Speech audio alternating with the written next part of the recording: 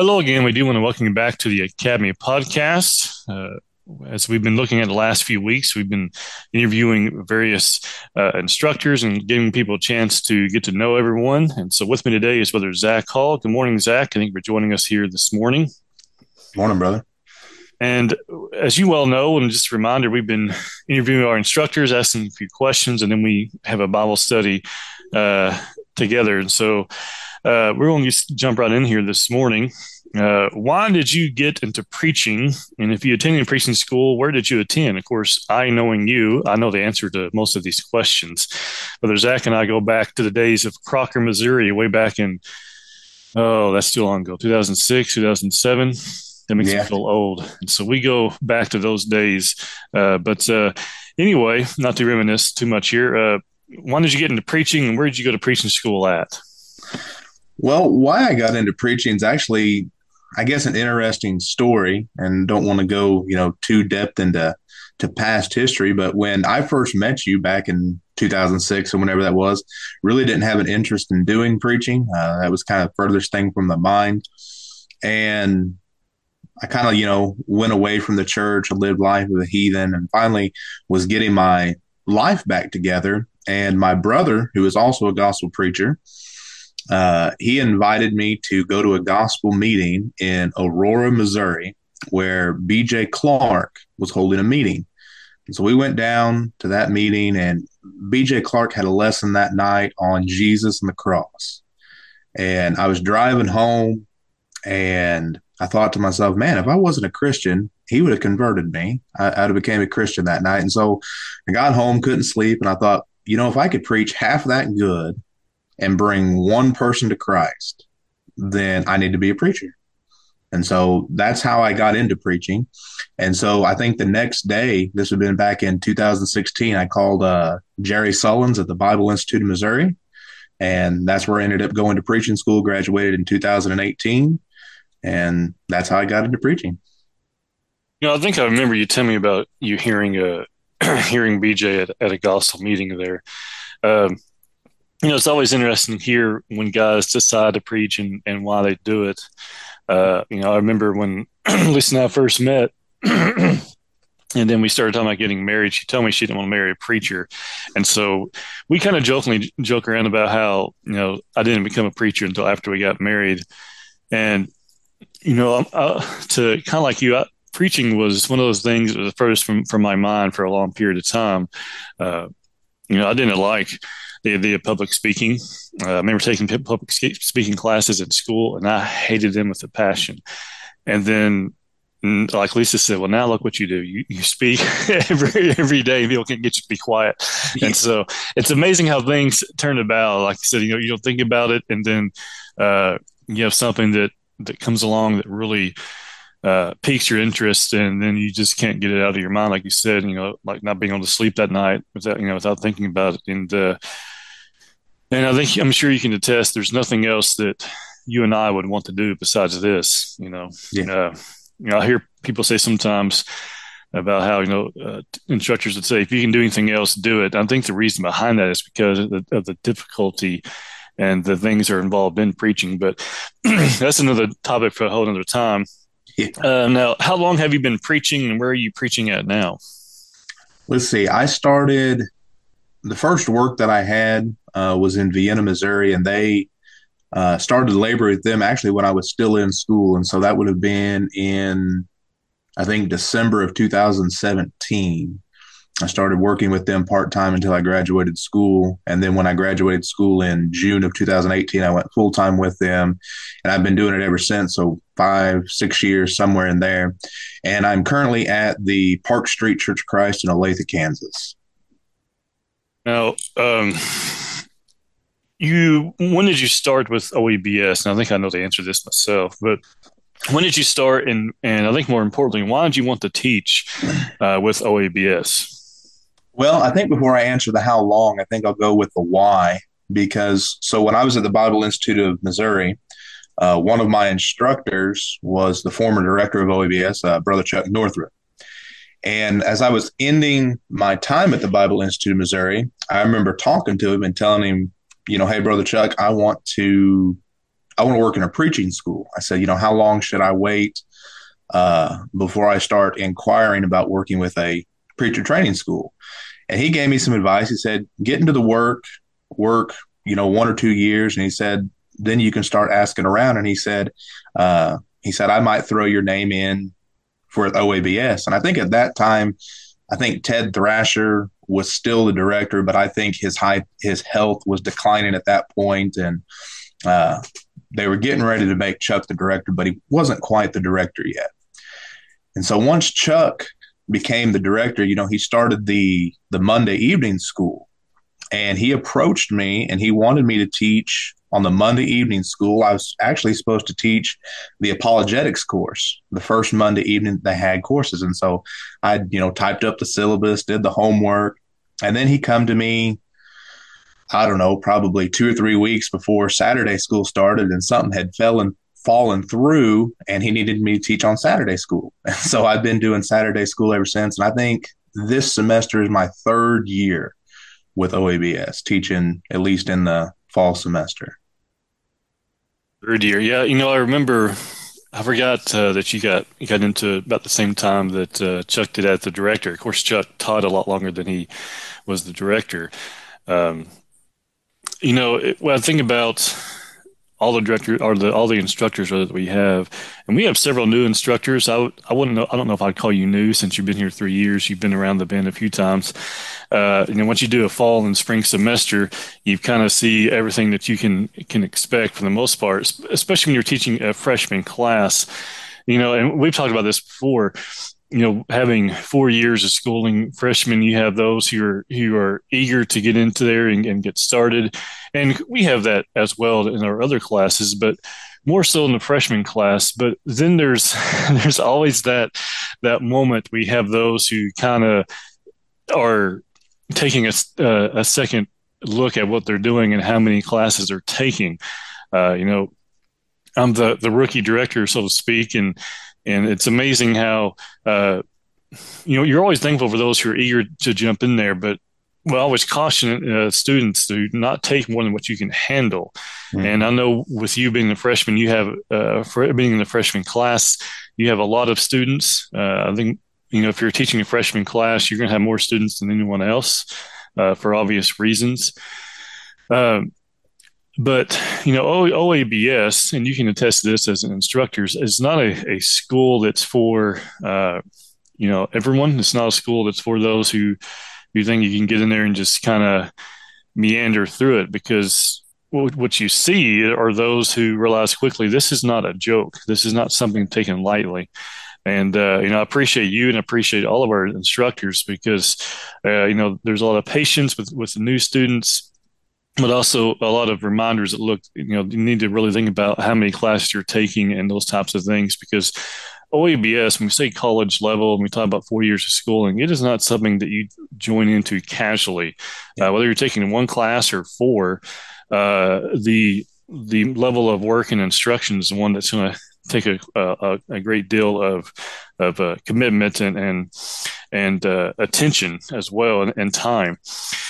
Now, as we've been having asking our instructors who are on here to pick a verse or a section of scripture they want to talk about. And I'm so at this point, I'm going to let you begin this study period for us. And so I'm going to turn it over to you. Thank you, Russ. The passage of scripture that I have chosen, really, I want to focus on really one particular verse, but you really have to gain the context. But for those that know me, those at Park Street that listen to this podcast, they'll probably chuckle. My wife, I guarantee you, she'll chuckle when she hears this. But probably one of my favorite verses of all time comes from Matthew chapter 6. In verse 33, there Jesus speaking, he says, but seek ye first the kingdom of God and his righteousness, and all these things shall be added unto you. Now, I love this particular verse because it's the priority. It's going to show the priority of the Christian. And to really, I guess, appreciate it, you have to back up to verse 25 to where this particular context picks up, where the people that Jesus is talking to, this is in the midst of the Sermon on the Mount, they're obviously concerned about the physical things. He says, therefore I say unto you, take no thought of your life, what you shall eat or what you shall drink, nor yet for your body, what you shall put on. Is not the life more than meat and the body more than raiment? So they're worried about food. They're worried about clothing. And so Jesus will really, if you look at it, he's really going to rebuke them in a sense. He'll tell them, consider the birds of the air. And they sow, neither do they reap nor gather into barns, yet your heavenly Father feeds them. Are ye not much better than they? He says, you're worried about these things. Look at the birds. The birds aren't nearly as unique as a creature as you and I are as mankind, but yet God takes care of them. And then, he'll, in the next couple of verses, he'll say, well, consider the lilies of the field. God takes care of them, and they're beautiful and they're arrayed, and yet they're here today and gone tomorrow. Is not God going to take care of you so much better? And a matter of fact, they're in verse 32, he tells them, for all these things, what you're eating, what you're drinking, he says, the Gentiles seek, for your heavenly Father knoweth that you need of all these things. And so God knows exactly what you need. As a matter of fact, in verse 30, if you back up even one more verse, we talked about that rebuke. Jesus even says, "O ye of little faith," to think that God is not going to take care of you. But I love verse 33 because you have this contrast. But seek ye first the kingdom of God. Instead of worrying about the physical things, Jesus says your attention needs to be on the spiritual matters. And I'll just go ahead and plug OABS one more time. That's one of the things that I appreciate so much, especially about our registered students with OABS, because for those that are taking the Saturday classes, they're taking a Saturday. And I know I have students this semester that they're taking every single class that a freshman can take this year. And that's giving up your entire day. Me as an instructor, I just teach in the mornings on Saturdays. And so I come in, I teach my 2-hour class, and then I have the rest of the day. Well, these students, they're in classes all day long. They're giving up that Saturday. And I appreciate that so much. That shows the focus, seeking first. I think about those students that do the Monday night and what's moved into the Tuesday night class. They're taking evenings where they could be doing other things, and they're focusing on God. And that's what we see here in this particular verse. Seek ye first. When talking about this verse, I always will ask people in their mind, make a mental list of things that are important to you. Maybe your wife, maybe for those of you that are ladies, could be your husband, could be your children, maybe it's your job. And after you have that list, top 5 things, go back and evaluate that list. Where's God on your list? Is he number 1? Sometimes we find that God didn't even make the list. And according to this verse, he should be number 1. You should be seeking him. You should be seeking his kingdom. You should be seeking his righteousness. And God says, and here's the beauty of this entire verse. If I'm putting God first and I'm doing everything that he tells me to do, John chapter 14 and verse 15, if you love me, keep my commandments. If I'm doing all that, then here's a promise from Jesus. Here's a promise from God. And the thing about promises from God, you can take them to the bank. You're not going to have to worry about them. That they're going to be fulfilled. But it says, you seek me first and my kingdom and my righteousness, then all these things that you were worried about, the physical things, they're going to be provided unto you. It may not be the best clothes, but you're not going to be naked. It may not be the best food. You're not going to be getting steak and lobster every night, but you're not going to go hungry. God says, I'm going to provide for you those things. And then, he goes into verse 34 and he says, don't worry about tomorrow, for the morrow shall take thought of the things of itself. Sufficient unto the day is the evil hour thereof. And so Jesus is saying, focus here and now on the spiritual and live your life according to the commandments of God. And it's just a simple passage. But man, there's so much beauty and so much knowledge that can be gained from that. And I think that's probably why it's my favorite verse. I don't have a whole lot to say on it, although I could say a lot more, but we won't take too much more of people's time. But you're right, and I like the idea of the things being on our list. And when I look at Matthew 7 and think about the things that we carry around with us that we worry about, and he uses the phrase there in verse 30 when he says, "Oh, ye of little faith," when he's talking about not worrying about tomorrow.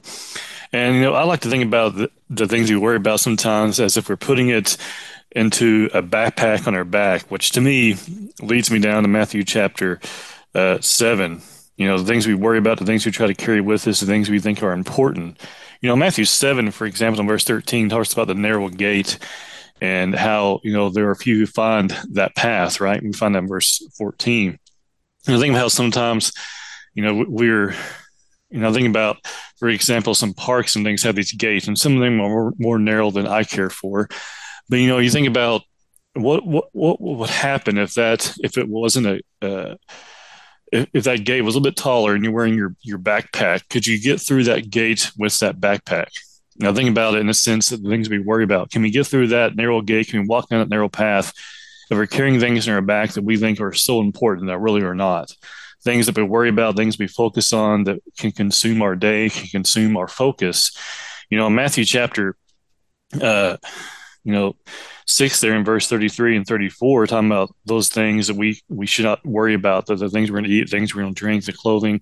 I think it's the problem we have sometimes is we move away from our needs and we move into our wants when it comes to worry. We forget about what really is important. We start stuffing things in that backpack, and before you know it, we can't fit through that narrow gate anymore because we're worried about other things. We're focused on other things. And so that's a very real danger that we have to be mindful of. And I don't care who you are, myself included, that there are things sometimes we're allowed to take too much of our time of things we worry about too much. Then before you know it, we're not paying attention to things that we should. I think about and I'm just going to throw out this example. I think about a father who's focused so much on his own hobbies or focused so much on his own job, that he doesn't know what's going on in his children's lives. That's a real danger. And so we don't want to be guilty of that as well.